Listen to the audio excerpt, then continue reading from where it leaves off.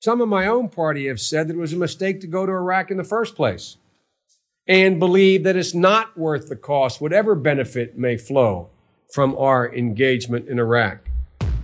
But the cost of not acting against Saddam, I think, would have been much greater.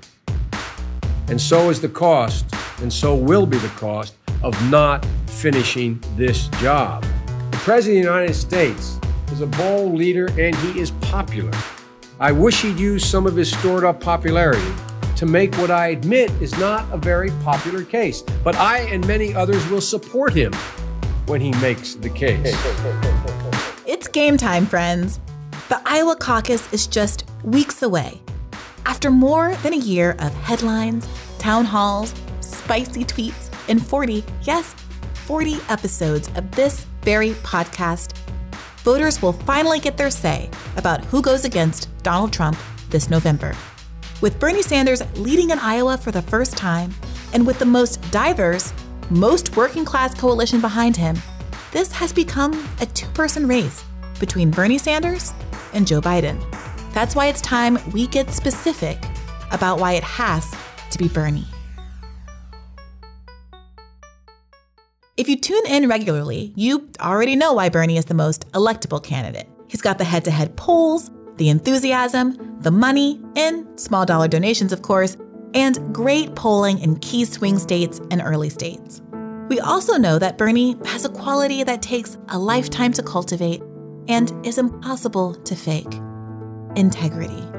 Throughout Bernie's long career, he has consistently taken tough and lonely positions, only for history to prove him right. This was true of the Iraq War, NAFTA, and the Patriot Act. This is part of why Bernie polls so well among independents, the largest voting group in the country, and is particularly strong in critical Rust Belt states that went for Trump in 2016. Bernie excites people, and he makes first-time and non-voters want to come out to vote for something, rather than simply against Trump. He is uniquely equipped to withstand Trump's habit of painting Democratic opponents as compromised, insincere elites. Joe Biden, on the other hand, has a different record. As tensions with Iran capture headlines, we are rightly reminded of the signature foreign policy debacle of the 21st century, namely George Bush's war of choice against Iraq, which killed thousands of Americans and hundreds of thousands of Iraqis. Biden not only voted for that war, he was instrumental in whipping support for it in the Senate.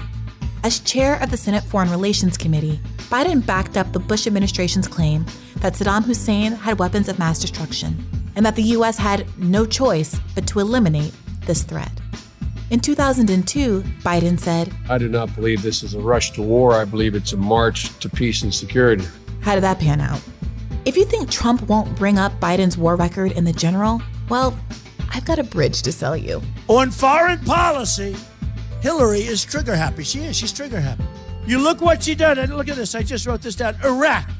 Libya. She voted. Iraq. Let's go into Iraq. Let's talk trade. If you're young or don't work in manufacturing, or both, trade might not seem like an important electoral issue to you.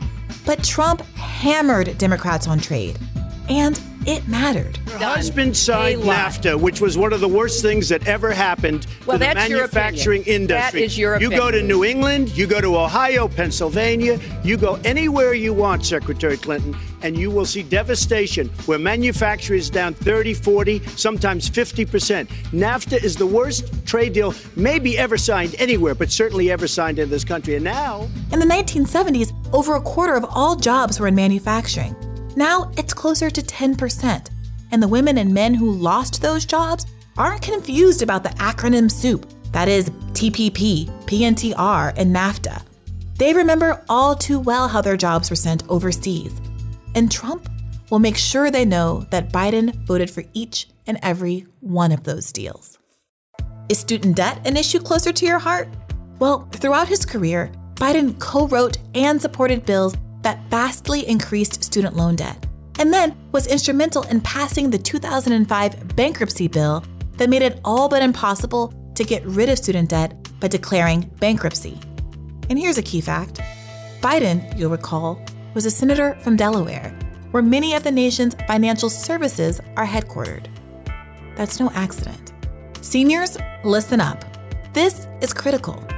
Biden has a long record of attempting to cut or restrict Social Security, which millions of seniors rely on as a key source of income. In 1984, he worked with Republicans to pass a one-year freeze on Social Security and Medicare, something even Reagan shied away from in prior years. In the 1990s, he again sided with Republicans in support of a balanced budget amendment that would have left Social Security wide open for cuts. During his 2007 run for president, remember, there have been a few, Biden came out strongly in support of raising the age of eligibility for Social Security. And in 2013, the Obama-Biden administration itself proposed cuts to Social Security and Medicare, which earned them praise from none other than Paul Ryan. Remember, this is what Biden means when he says he can work across the aisle. He means siding with Republicans to pass priorities not even Republican voters want.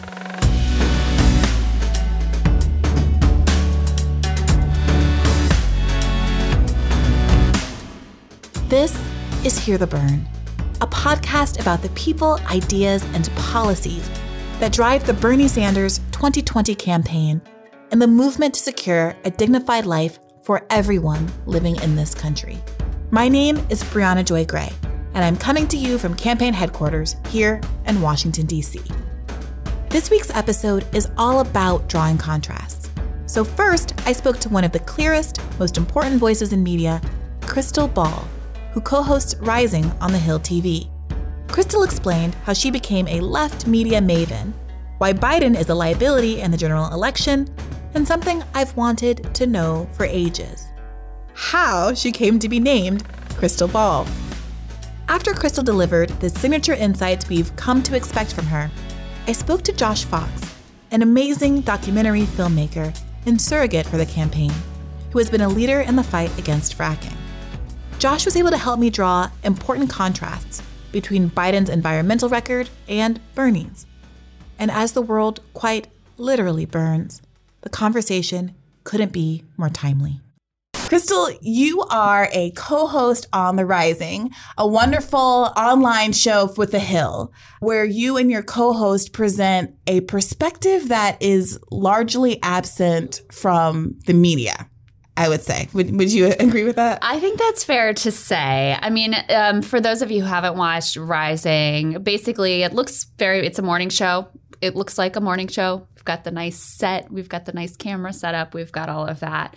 But my co-host who's on the right and I'm on the left tend to have a very different approach and focus in politics than your typical morning show. Both of us are, I would say what unites us is our willingness to call out our parties on either side and to challenge power wherever it is. It's the only sort of anti-establishment show that has both a right and a left perspectives. Honestly, it's been really exciting to see the amount of enthusiasm there is for that just honest perspective where I'm not there to cheerlead for the Democrats. He's not there to cheerlead for the Republicans. We're there to actually call it as we see it. And the other piece of this is both of us have a real passion for sort of working class centric politics focused around the multiracial working class. And so you also get a very different product when you try to put that at the center. Look, we're not perfect. We're always trying to learn. We're always trying to figure out how to do things better, how to respond to the people who are listening to us or who might watch us. But it's been exciting to be part of and see how people have responded to it. You know, what's so interesting is that despite you and Saagar being on opposite ends of the ideological spectrum, how much simpatico the two of you have. Yeah. And I found that echoed in a lot of my experiences of when I'm out in the world on the campaign trail talking to people who are ideologically diverse. I often find the more intense disagreements I have are with people in my own cohort, my peers, classmates of mine from law school or what have you, who need to be sold more on certain ideas like corporate greed or the corruptive impact of money in politics, more so than Democrats or Republicans who are of a lower socioeconomic status or who have more firsthand experience of what it is to actually engage in markets in a serious way, being on the bad side, on the losing side, shall we say, of markets. So it's incredibly refreshing to hear you guys talk because even though it is this left-right show, the fight is not never ever that I've seen between the two of you. Yeah, I mean, we do. Like, I disagreed with his take. We definitely disagree at times. Right. But we actually, if I can shameless plug, we just wrote a book together called The Populist Guide to 2020. And we kind of tried to synthesize the shared parts of how we look at the world into various themes. And the first one, I think, is really foundational. It sounds kind of dark because it is kind of dark. It's called core rot, where it's basically makes the case, look, GDP growth is great and the stock market is high and unemployment is low. And so there's a lot of like happy talk about the economic situation for the country that was going on also in the last administration as well. Meanwhile, you have people literally killing themselves. I mean, the spike in suicides, the worst addiction crisis in our nation's history. And you look at these pieces and you go, what is going on here? And so we both start from that shared place and also from this shared critique of essentially we have been sold this bill of goods that we'll be happy if we just buy the next piece of cheap Chinese crap, right? We'll be happy if we just, work some extra hours, if we, put our family and our community and everything below our work status, our achievementism. And ultimately, no matter where you are on the economic ladder, that has proven to be so hollow. But it's been so convenient for the big corporations who wanted to just like suck all the resources out of these small towns to ship jobs overseas, et cetera, by saying, well, the ultimate goal, the only thing we should really care about is the GDP and the stock market. We have lost out on what it means, just fundamentally to be like a human being and a healthy community and a happy society. So Saagar and I both share that sort of fundamental analysis in the rot in the core values and cohesive communities of our nation. And then we go from there. He's an immigration restrictionist. I am definitely not. We have very real, he doesn't believe in legalizing marijuana. I definitely do, right? So there are a lot of differences there. But it's amazing when you just are able to clearly view the current state of America, how much overlap there actually is from there. So that's what people are often confused on this. They're like, where are you guys politically and how can you be on opposite ends of the spectrum? Because they do pick up on that much agreement. But fundamentally, it's because of that shared diagnosis of the sort of fundamental structural issues in the country. Yeah. So I want to ask you, for those who aren't as familiar about your background and your kind of path to rising, you have been described as the anti-Rachel Maddow in a recent article, but you, in fact, used to share a network with her. Right. What was that like and what was your trajectory there? Well, I'll start a little bit before that, which is I ended up as an accidental media figure because I ran for Congress when I was 28 years old, and it was my first campaign experience at all. But I was very frustrated with actually some of the same issues that to this day animate me. It was corruption, right? I was a new mother. I had my first little baby girl during the 2008 election, and that was an incredibly eye-opening experience, even from stupid sounding simple things like when I'm shopping for a baby bottle and I realize that some plastics lobby or whatever has made it so that they could keep this toxic BPA chemical in the baby bottles that have been banned in every other country. Where does that come from? And it comes back to the money. It comes back to the corruption. It comes back to politicians who put their short-term political interests above even the safety of a baby bottle. So it's really essential. So some of those things, and of course, coming out of the Iraq War and the Bush years, et cetera, that motivated me to get into politics. And I jumped in head first, had this crazy race. And then a lot of people will know this, these stupid party photos of me come out at the end of the campaign. And you can imagine as a young woman, like, especially with this weird name, Crystal Ball, right? It's so hard to get people to take me seriously. Yeah. And I did. I built this organization. Yeah. I called, we're able to do Money in Politics a little different today, but I called every Obama donor in the country. I didn't have any wealthy friends. I called everyone in the country to fund this campaign. People had taken a chance on me, and then these photos come out, and it was devastating. Yeah. It was devastating. Yeah. But the irony is, out of that, after I lost, was 2010. Not a great year to run as a Democrat in rural Virginia. Timing was not amazing. Sure. After I lost, because of the media attention I had gotten from those stupid photos, that's what propelled me into the media world. So the very thing that someone had tried to weaponize to destroy me is the only reason that you and I are sitting here talking today with me being so lucky to have the platform that I have. So after the campaign, I start getting asked on all the cable, I get in the pundit lineup, right? And I find, okay, I wanted to have a voice. I wanted to raise these issues I'm concerned about. This is not what I expected, but it's another way to do it. So pretty soon I get offered part of this panel show, The Cycle. I was one of the co-hosts there. Great friends of mine still that were there. I mean, I don't want to trash the experience I had at MSNBC, which was really formative and really important. But kind of a watershed moment came in the build up to 2016. It wasn't even, it was very early on. Hillary Clinton hadn't even gotten in the race yet. It was still like an idea of maybe she's not going to run. We're not really, we all kind of knew she was. But so I did this monologue. I still, as on Rising, like the monologues are kind of the centerpiece. So we did monologues on The Cycle as well, where I said, please don't run, Hillary, because here you are taking this money from Goldman Sachs. Here you are, this emblem of the establishment. Here you are, closer and more comfortable with the Wall Street and the fancy folks now than the regular people. It's going to be a disaster. But what's going to happen is you're going to freeze the field, and we're going to end up with you, and we're going to lose, right? So I give this monologue. It's obvious now in retrospect, right? But at the time, no one else really wanted to say it. And this gets to your piece about the media. Why didn't they want to say it, even though I wasn't the only one that knew this? It was pretty apparent to a lot of folks. Well, it's because, then you get crosswise with the Clinton campaign, and they look ascendant, and they got a lot of money, and they're hiring a lot of staffers, and you're never going to get that interview with her. So very quickly after that, I get a call from the bosses, and they're, you can say what you want about Hillary, but if you're going to do another monologue about her, you have to get it approved by the president of the network, because someone in Clinton World had called. They were unhappy. And so it just gives you an insight into the way that this happens. I was never told I couldn't say anything, right? I was allowed to do that monologue. I was allowed to say it. But you know what you'll be rewarded for saying, and you know what you will be not necessarily punished, but you may not get that promotion. You may not have your contract renewed.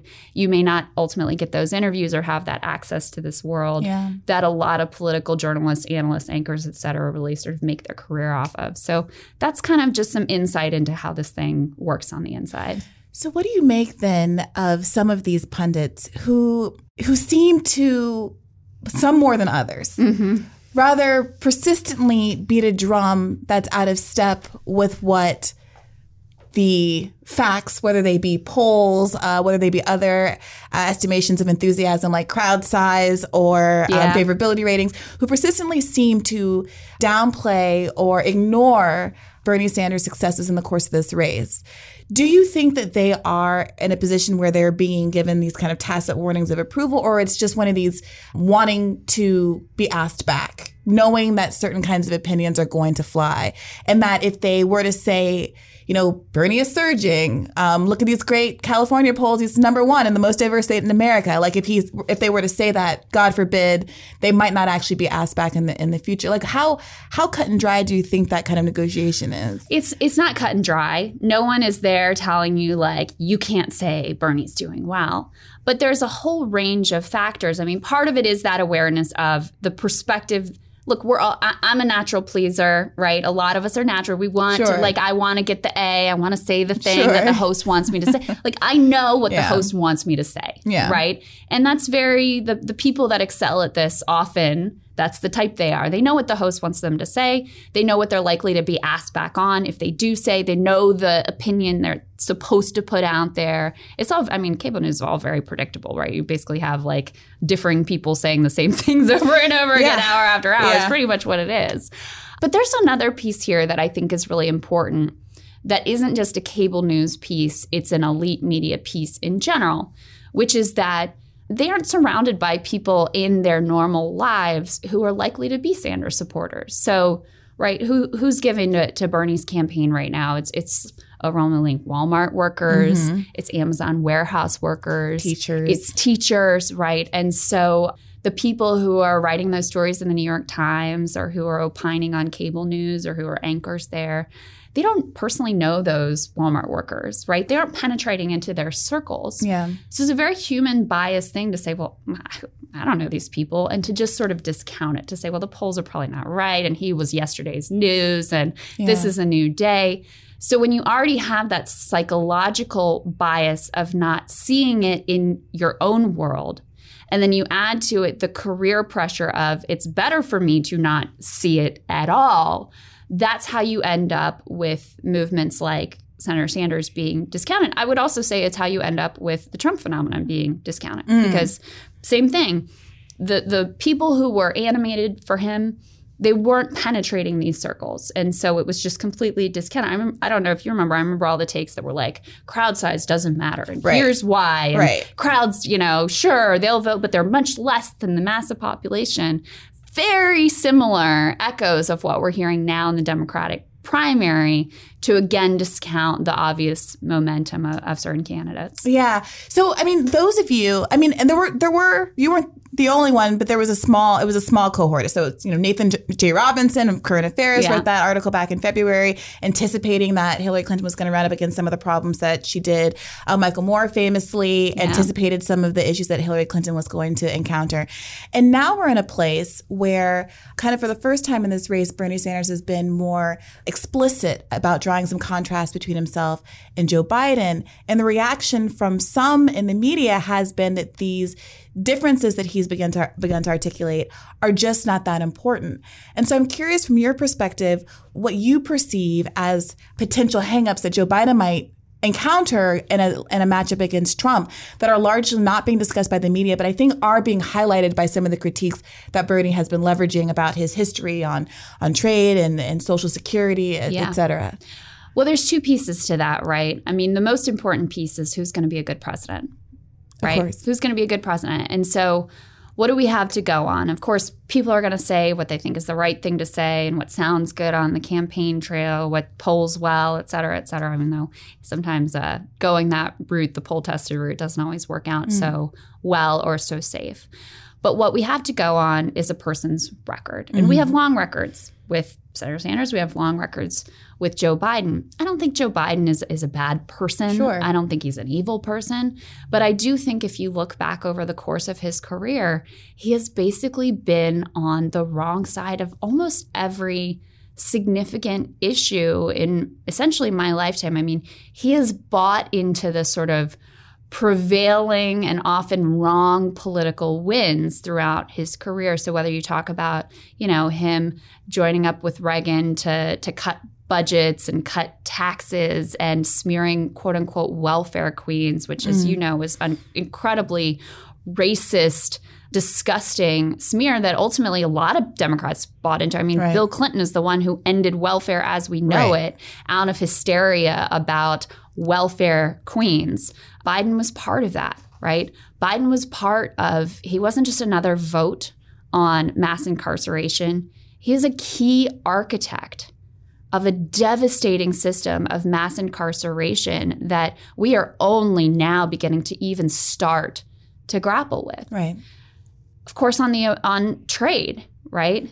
Vote for NAFTA. Still to this day, supports and believes in the Trans-Pacific trade deal that, Hillary Clinton called a gold standard and then decided that it wasn't politically safe for her to do that and backed away from. He still supports it, right? So he's been on the wrong side of all of these issues. And then maybe the most salient one right now today is on issues of war and peace.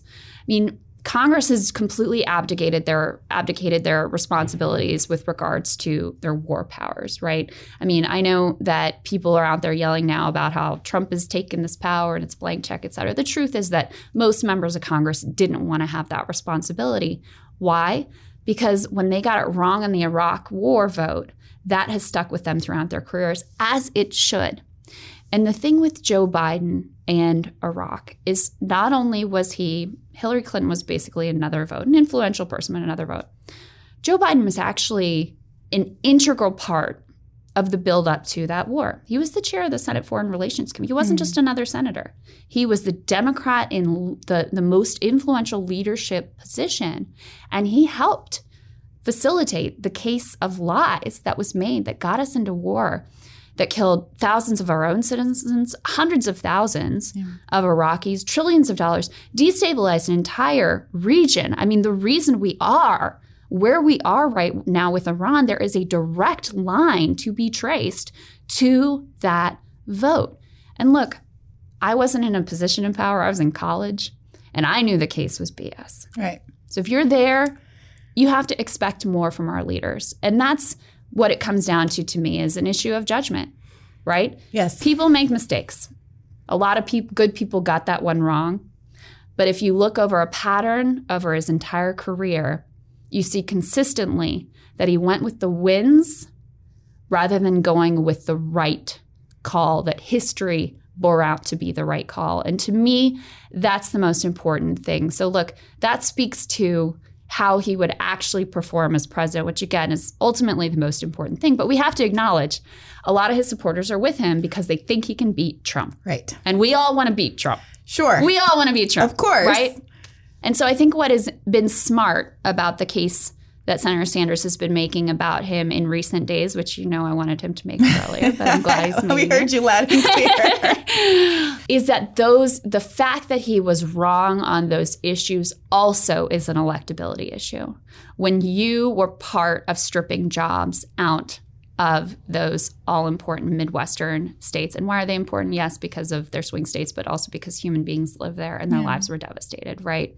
When you were part of that, when you were part of getting us into these endless wars, right? Those are easy attack lines that, look, President Trump can just run the same playbook he ran last time.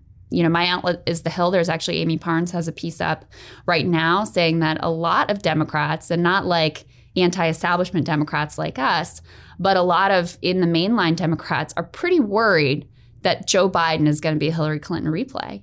And I think... Oh, do they have that level of... According to this piece, they do. Okay, all right. Yes. I have to read that. Well, I think that's why you see a Michael Bloomberg jumping in. Sure. Because there is this angst. The Iraq war stuff, Trump can run to his left on trade, can run to his left even, potentially again on healthcare. Yeah. So these are real electability issues. The Social Security stuff is a disaster. Yeah. This is something people don't realize, and I know I'm going on at length here, but I dig into the polling crosstabs rather obsessively. Mm-hmm. And Economist YouGov, which is not a perfect poll, but they have some very elaborate crosstabs, especially on issues. And people don't realize that Social Security is the number one issue for seniors and is the number two issue for African Americans. Mm-hmm. So this is an incredibly critical thing, of course, because this is survival for far too many Americans rely deeply on this. And Joe Biden, throughout the course of his career, up through his time as vice president with Barack Obama, has been looking to cut Social Security. That is just the facts over a course of a long career, looking to go to Republicans, looking to cut. I think that's an essential issue to talk about, but I also think it speaks to that electability issue. Trump will certainly be ready to make that case if he were the nominee. Yeah, I think those are all such important points. And I think the barrier I find when talking to people about the ways in which Biden can be cast as kind of a Hillary redux is that some folks, many of whom supported Hillary for reasons, that I understand entirely, see it as a kind of a personal critique of Hillary or a personal critique of Biden or a personal investment in believing that the thing that they did was wrong. When I say put that to the side, we can have a debate about whether or not you think she should have given the Wall Street speeches. But at the end of the day, if you know it's going to be weaponized in this way, you have to be clear-eyed about the fact that that's a vulnerability for your candidate. And we can't have this inter-party debate about the sum and substance of what's going on here. At the end of the day, you have to acknowledge that Trump doesn't care about hypocrisy. He doesn't care what his kids are up to. No. He doesn't care about any of the things that liberals themselves, our hands are tied in making arguments against ourselves because we value those things. Trump not only doesn't value them because the Republican Party tends to play a little fast and loose with some of those principles, but Trump has never cared. He's never presented himself as a person who is consistent or has that kind of integrity. Yeah. He has constructed his own playbook, and we refuse to even read it because a lot of establishment Democrats refuse to even read it because they think it's somehow diminishing themselves to acknowledge that he has a strategy that is compelling and frankly has worked. So that piece that you bring up is so important. I think people don't understand because I hear this a lot, and rightfully so. Like, well, look at Ivanka. Look at they're cashing in on the president. Right. Like, this is ridiculous what he's doing. However, Donald Trump didn't run. Nobody is surprised, right? No one voted for Trump because they thought he was going to be paragon of virtue on these things. Whereas Joe Biden is trying to explicitly make a moral case. Right?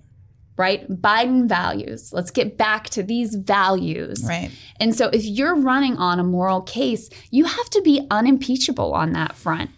That's absolutely That's right. And that's why I say this again and again. I feel like Bernie Sanders was made in a lab to go up against Donald Trump because when else are you going to find someone that has a record that is lengthy, inscrutable, and also demonstrates that you actually had the kind of judgment, had the kind of foresight that is lacking in other candidates. And to show that, we have, there's a lot of discussion about all of the septuagenarians in the race. Mm-hmm. Everybody who's leading is old, from Warren to Bloomberg to Trump. But the reality is it presents a really unique opportunity for us to do this kind of play-by-play. That's true. And, obviously I came to this campaign, I started writing in large part because I was frustrated by the media narrative in 2016. And I came to this campaign as a leftist writer for the same reasons. But I didn't expect to like Bernie more to the extent that I have over the course of being on this campaign and learning more and more about his record and a granular level of detail that I didn't before. So thank you for all of those insights. I can't let you out of here without asking you, about your name. What is... You buried the lead there, Brianna. and not just your name, but I'm curious about where your politics came from and how you were, radicalized, as it were. All right, well, let's start with the name. By the way, it is my real name. I always get that question. It is my name. I didn't my parents did it. I didn't pick it. What are they like? I'm just so curious. They're wonderful, let's just say, but they're also just really normal middle class people. I think my name was maybe the biggest rebellion of their life. My dad said that the official story, which I don't even know how true this is or how much of this is rationalization after the fact. My dad is a physicist and he did his PhD dissertation on crystals. I have two older sisters, Heidi and Holly, normal names. Okay. Everyone thought I was going to be Heather. It was the 80s. And Heather, not that there's anything wrong with the name Heather. Crystal, also very 80s name, also a great name. Yeah, I grew up with a crystal.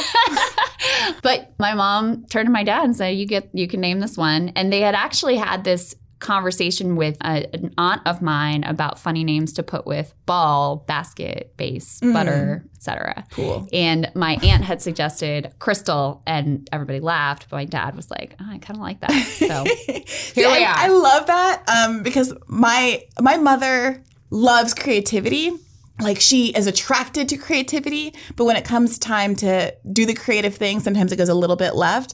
And she wanted to name me a name that went with gray, that. And the best that she could come up with was charcoal gray.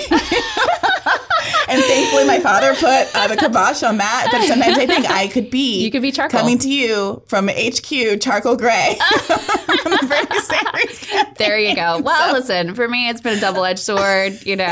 Whatever. It is what it is. It's funny when it's just your name, Just your name. And so you're kind of used to it. In terms of my politics, I would say for me a really formative time was I lived with my husband and our young daughter in this town on the border of Pennsylvania and Ohio and West Virginia, actually, where the three come together, called East Liverpool, Ohio. And it was the first time that I lived in a deindustrialized town. And this was a place that had been actually the pottery capital of the world, all plates and dishes were all made there. That mostly went overseas in the 50s. And then it became the next town over, there was a steel mill. Thousands and thousands of good union middle-class jobs. Yeah. That mostly went away in the 80s. And so you have this town that's just devastated. It's just the infrastructure is crumbling, or you can see in the downtown this once beautiful, iconic place that people come from towns around for Christmas shopping and to go to shows, et cetera. It's just falling apart. And what really impacted me was if you go up and down the Ohio River, every town has the same story. It's just town after town after town. That was really the first time that I had seen that, and that shaped a lot of my politics to this day, was kind of born and brought about during that period of living there. I think that's a really good point to make and place to end, because when we're talking about Biden being on the wrong side of a trade deal and what the impact of that was for Hillary's campaign in 2016, there's a way in which people who don't have those experiences can perceive that as an abstraction. And trade for people in a certain kind of milieu is this kind of abstract principle that doesn't really affect their lives personally. Right. And when I think Trump was running on trade, I don't know that the pundit class and a lot of the kind of professional managerial class truly understood that what was kind of going over their head as a not that salient campaign issue was going straight to the earworm of many, many Americans. And I hope that we are more attuned to that and continue to bring the voices of folks who are more directly impacted by those kinds of policies to the fore and take them seriously as we head into 2020. Yeah, absolutely. And just two quick last thoughts on that. Number one, when I was at MSNBC, I was told no one cares about trade. When TPP was being debated and I wanted to cover it more, Wow. no one cares. And it was because of that. Again, in their circles, no one cared. So no one cared. That was the assumption. There was no data to back it up. It was just an assumption. Number two, and this is like, I'll leave it on a parting thought, even though it's its own can of worms in and of itself. There was this, to me, very stupid debate, very divisive debate about, was it economics or was it race? It's as if those two things are separate. Right. When people do well, they feel good about each other. Right. When you feel like you're in a zero-sum game, that's when things get ugly. And so to me, those things go together hand in glove. And that's not to deny any of the ugly racial undercurrent, the backlash to Barack Obama, all of that Donald Trump tapped into. I just want to be clear about that. Of course. But I also don't want to I'm not in the business of looking into a person's heart and saying your motives were pure and yours weren't. I think we as a party should be, and those of us who care about the future of the country should just be concerned about trying to address the issues, try to make things better for people, whether they're worthy or unworthy or good or bad or in between. That's, I think, the business that we should all be in. Yeah, you don't get to be the president of just part of America. That's right. That's right. You sign up for the whole thing. Yeah. Well, thank you so much for joining us. I know the listeners are going to be thrilled to have you here, and you're always welcome back. Thank you, Brianna. Great to see you. If the Lord Almighty had come down and said, look, we're going to go in and we're going to take out Saddam, but let me tell you, this administration is really going to mess this stuff up and the aftermath, then I think I still probably would have voted, because I believe that you had to enforce those international agreements that Saddam made. I didn't count on them being so incompetent.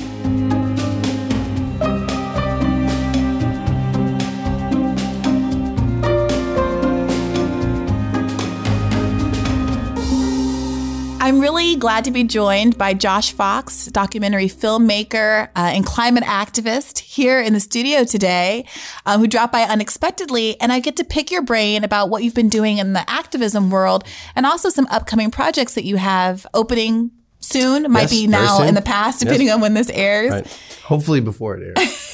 I was just hanging out with Jane Fonda doing Fire Drill Fridays, which she's been doing for almost 3 months now. Jane Fonda moved to Washington, D.C. to get arrested every Friday. That's and wild. People are joining her in for climate reasons. For climate reasons. It's called activism. Fire Drill Fridays. It's inspired by the Fridays for Future of Greta Thunberg. And she took up that mantle and said, I'm Jane Fonda. I'm 82 years old. And we're all going to dress in red and get out there and get handcuffed somewhere on the Capitol to draw attention to climate change. So she's been bringing celebrities and activists together, and a lot of people have been arrested, thousands of people. That's incredible. It's amazing. So you're broadly a climate activist, but specifically really made your bones talking about fracking and shedding light on this particular environmental harm that I still think a lot of people don't necessarily understand fully. So can you walk us through a little bit, tell us what fracking is and why it's so particularly harmful? Well, you said made my bones. The fracking is the bones of the earth. You know? It's these deep shale formations, rock that contain gas and oil in the cracks and fissures, in the fractures of these rock formations. So what we go down there is we fracture the bones, and we get the marrow, which is that traumatic Earth's past history, right? The decomposed remains of the last mass extinction, which is the oil and the gas. And it's down there, and we extract it to fuel the new mass extinction, which is, climate change. But what fracking is you take high pressure water and chemicals, lots and lots of carcinogenic chemicals. And you inject that into those strata at pressures that rival cluster bombs. So you have these huge tanks of water, 9 million gallons per frac, and you send that a mile down onto the surface, and then you break apart those formations, and it releases oil and gas. That oil and gas then comes to the surface. A lot of what I was working on was gas fracking, so hydrofracking for gas, which of course the Obama administration and the natural gas industry was saying, oh, this is better than coal. Right. Until recently, it was kind of a status quo position among Democrats to be supportive of fracking as a better alternative. Yes, we changed that. That's one of the things we changed. And Bernie Sanders is a big part of that. Because in 2008, when I first got involved with this, because my family was offered a gas lease in a part of the Marcellus Shale as part of that frontline community in Pennsylvania. Luckily, our house was in the Delaware River watershed, right, which is this water source for 16 million people downstream, Philadelphia, southern New Jersey, and New York City. So we were able to amass a huge coalition of people. But I made this film called Gasland, which took me all across America, and it interviewed people who had fracking all around them in Colorado and in Texas and Wyoming and Louisiana. And to a person and to a case, they had fracking contaminants and methane in their water supplies. They had volatile organic compounds in the air. There was a health crisis. We warned that this would engender cancer clusters, and now we're seeing that happen in Western Pennsylvania. Kids, teenagers getting rare cancers, that the only thing that's different in those areas is that fracking has happened. And we know those VOCs and those carcinogens cause those cancers. So this is an inherently toxic process. It's carcinogen dependent. And it's incredibly destructive. But from the climate perspective, and this is what's so important, fracking and fracked gas, even though they went to the DC and they posited themselves as better than coal, fracked gas is actually the worst fuel that we can develop if we want to curtail climate emissions, because we burn the gas, that creates CO2, but it leaks. It's a gas. It leaks everywhere. It leaks into the atmosphere directly. And that methane is 100 times more potent than carbon dioxide as a warming agent. So when you add all the emissions together, you get actually a profile that's worse than even coal, which is an awful, awful fuel. So fractivists all over, which is what we call ourselves, say we want to transition to renewable energy. And lo and behold, as early as 2014, when we banned fracking in the state of New York, which was a 6-year project, Bernie Sanders came out and said, I support these people, which is incredible. And then in the 2016 election, I was able to get involved and work on fracking as part of the campaign. And at the platform committee level, we created an amendment for the Democratic platform. You can look this up and read it, that the Clinton campaign agreed to, even though they didn't want to do the ban. We tried hard, but they wouldn't do it. We got them to say we're going to disincentivize frack gas power plants, pipelines, and infrastructure, because right now we have frack gas infrastructure exploding all across the United States. And these projects are power plants and LNG terminals that will put us dependent on natural gas, frack gas, for 40 years. This will blow past all of our climate targets. I think that's a really incredible point to note, because in 2016 and now, and we were just talking about this a little bit before we started this interview, there is a cohort who would like to obscure the differences between candidates in a primary. And while I entirely understand the urgency of all coalescing behind a candidate in a general election, in a primary, you have to be extremely aware. And I think it's the job of the media as well to make it extremely clear to voters that there are sincere, enormous stakes on the line, both from a health concern perspective, from an environmental perspective, in each one of these granular differences between candidates. So if you had in 2016, and as you do now, candidates that are for a ban on fracking versus the overwhelming number of candidates who are not, candidates like Bernie Sanders, who has received top marks from climate groups versus others, the unique commitment in terms of the dollar amount that he's put behind his Green New Deal plan compared to others. These are not trivial differences to paper over and act as though we're all kind of on the same team in a primary context. Let me just say one more thing about that, right? And this campaign is so unique and such a pioneering campaign, because it is our obligation through this campaign to educate people, not just about the differences between candidates, but why these differences are so crucial. Right. Fracking now is the number one source of increased climate emissions on the face of the earth. It's now number one, right? So the gas industry came to DC and they lied, and the politicians bought it. And then the politicians lied about it. And, that's why it's so crucial as a campaign that we pick up the mantelpiece of the media, right, who's not doing their job. Yeah. The media is not going out there and saying, oh, yeah, there's a huge difference between Joe Biden, who has natural gas company advisors as members of his campaign, Heather Zeichel, who from the Council on Environmental Quality, right, at the White House during Obama, I would go and plead our case, please ban fracking in the Delaware River Basin to the CEQ, right, because they had a crucial vote on the council, right? She left her position at CEQ at the White House to take a lucrative board position at Cheniere Energy, one of the top fracking export companies in the world. Jesus. So now she's working as Joe Biden's environmental advisor, right? This is not a small fractional difference. This is not like like what you said, like granular. This is not at all granular. Yeah. This is the difference between espousing the number one cause of climate emissions rising and an actual solution to climate change, right? And the media is not doing their job in exposing these differences. So we have to do that. We have to take up that mantelpiece and say, this is how do you dispel, because that's a form of misinformation. Right. So what do you think is going on there? We were talking about this a little bit before. What do you think is going on with the choice of certain members of the media to collapse the differences between these campaigns, particularly when it comes to these kind of environmental differences, which you would think, giving, the purportedly leftward tilt of the mainstream media, they would all be kind of similarly invested in pushing back, at least in this area of climate. Well, that's a very difficult question to answer. But before I answer it, let's cut to our sponsor, ExxonMobil, Shell, and Chevron. See, if I was on the mainstream media, that's exactly what would happen. Right. And you've answered the question. Yeah. Okay. Yeah. Right. Every time I used to go on all those TV programs, my appearances would be bookended by ads from Exxon. Or I would watch them online and there's a banner ad running along the bottom, BP, Shell, Chevron. You know what I mean? Come on. So, of course, I'm kidding. We do not have fossil fuel advertisers on this program, which is one of the reasons why we can tell the truth. Right. And the truth is a very important thing because what we know is that the fossil fuel industry has been creating misinformation for basically the whole history of our understanding of climate change, right? ExxonMobil's own scientists predicted catastrophic, they used the word catastrophic, results from climate change. They pegged us at 415 parts per million by 2019. They were dead on. Those were Exxon scientists. They said, this is going to be a disaster. They hid that science. And then they went out and they pursued their business model, which was to destroy the earth. And so when you take a look at who's sponsoring those TV stations, this is the most powerful industry on the face of the earth. And so it's not often you get to tell the truth about what they're doing until there's a cutoff point. So we have to be really, really honest about the fact that we cannot talk about climate change.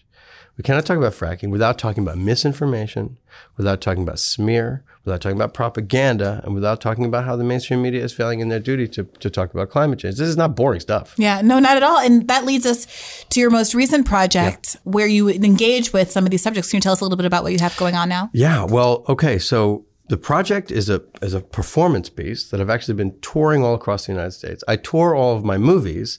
So this time we toured sort of the second half, which is when I go on stage. And then we're going to make the movie about that afterwards, right? So it's called The Truth Has Changed. And what do I mean by that? I mean that the way that we process truth in America has collapsed. Facebook, when Mark Zuckerberg testified in front of Congress, right, at Alexandria Ocasio-Cortez, and said, well, we are going to say that politicians can lie in unlimited fashion on our platform with no repercussions. This could have been interpreted as the end of journalism itself, because this is the largest news platform in the world. Mark Zuckerberg saying we're going to abandon 100 years of journalistic standards, right? Verification, truth-seeking, completely vacated. We have no obligation to this anymore.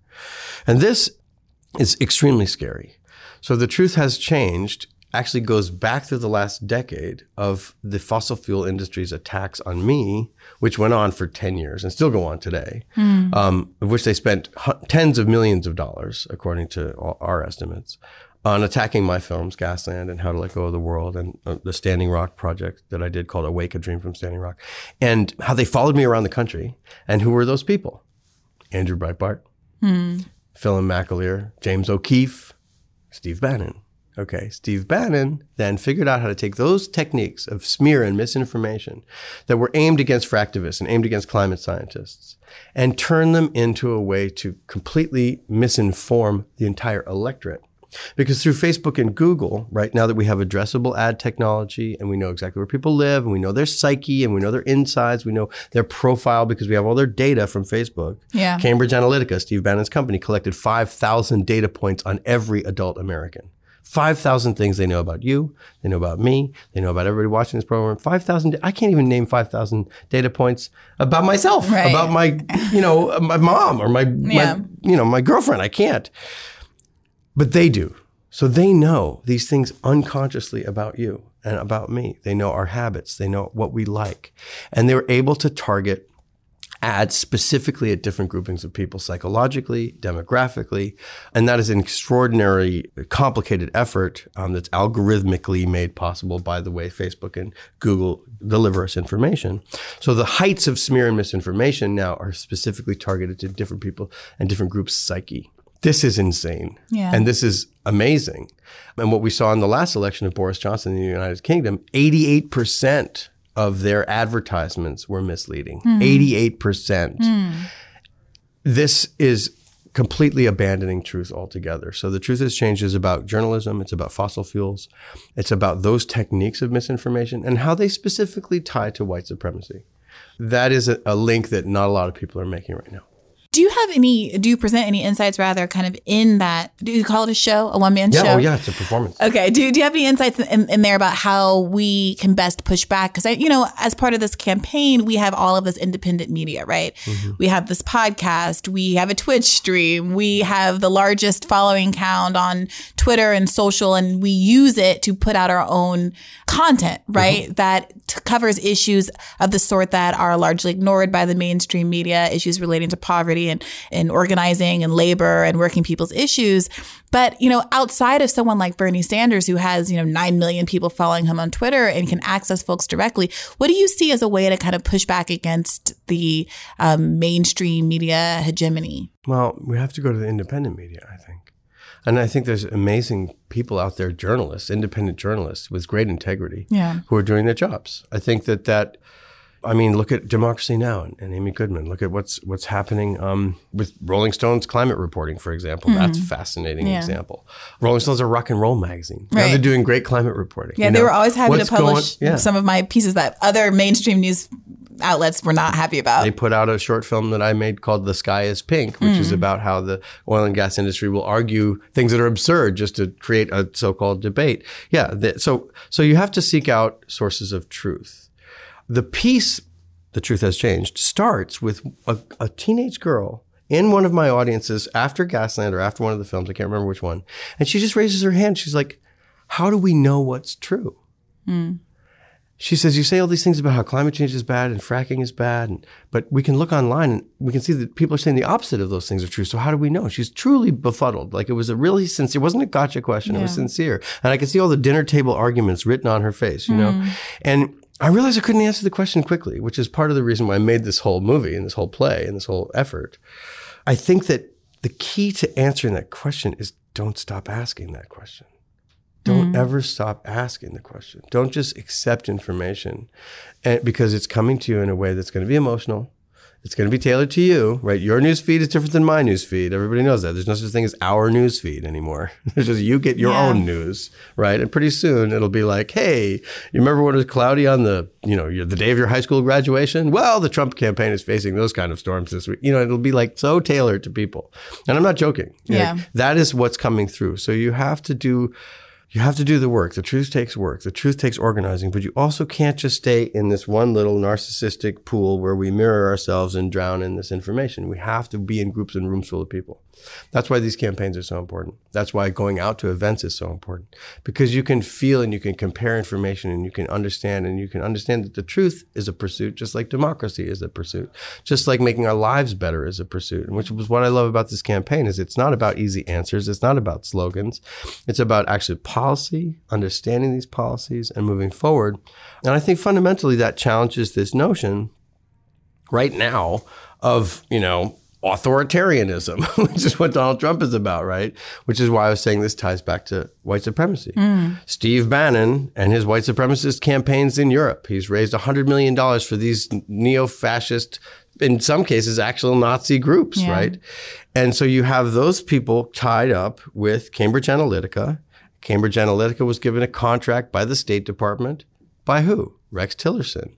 That doughy dimpled denier, CEO of ExxonMobil, who then was running this. He was the Secretary of State. So you start to see these connections. And that's what I'm trying to do with this piece, and start understanding that complexity and truth has to do with our effort to find it out, and has to do with our ability to contact each other and get out of these mirrors. So this is all just related back to climate change, though, because the more we get off the planet and into the cybersphere, the more we forget. We actually protect the terrestrial reality that we're in. Yeah, I mean, this sounds like an amazing project. Where can people find it and when? Okay, so it opens at the Public Theater in New York City, which is really exciting, on January 11th through the 19th, and it has an 8-day festival run there. It's a festival called Under the Radar.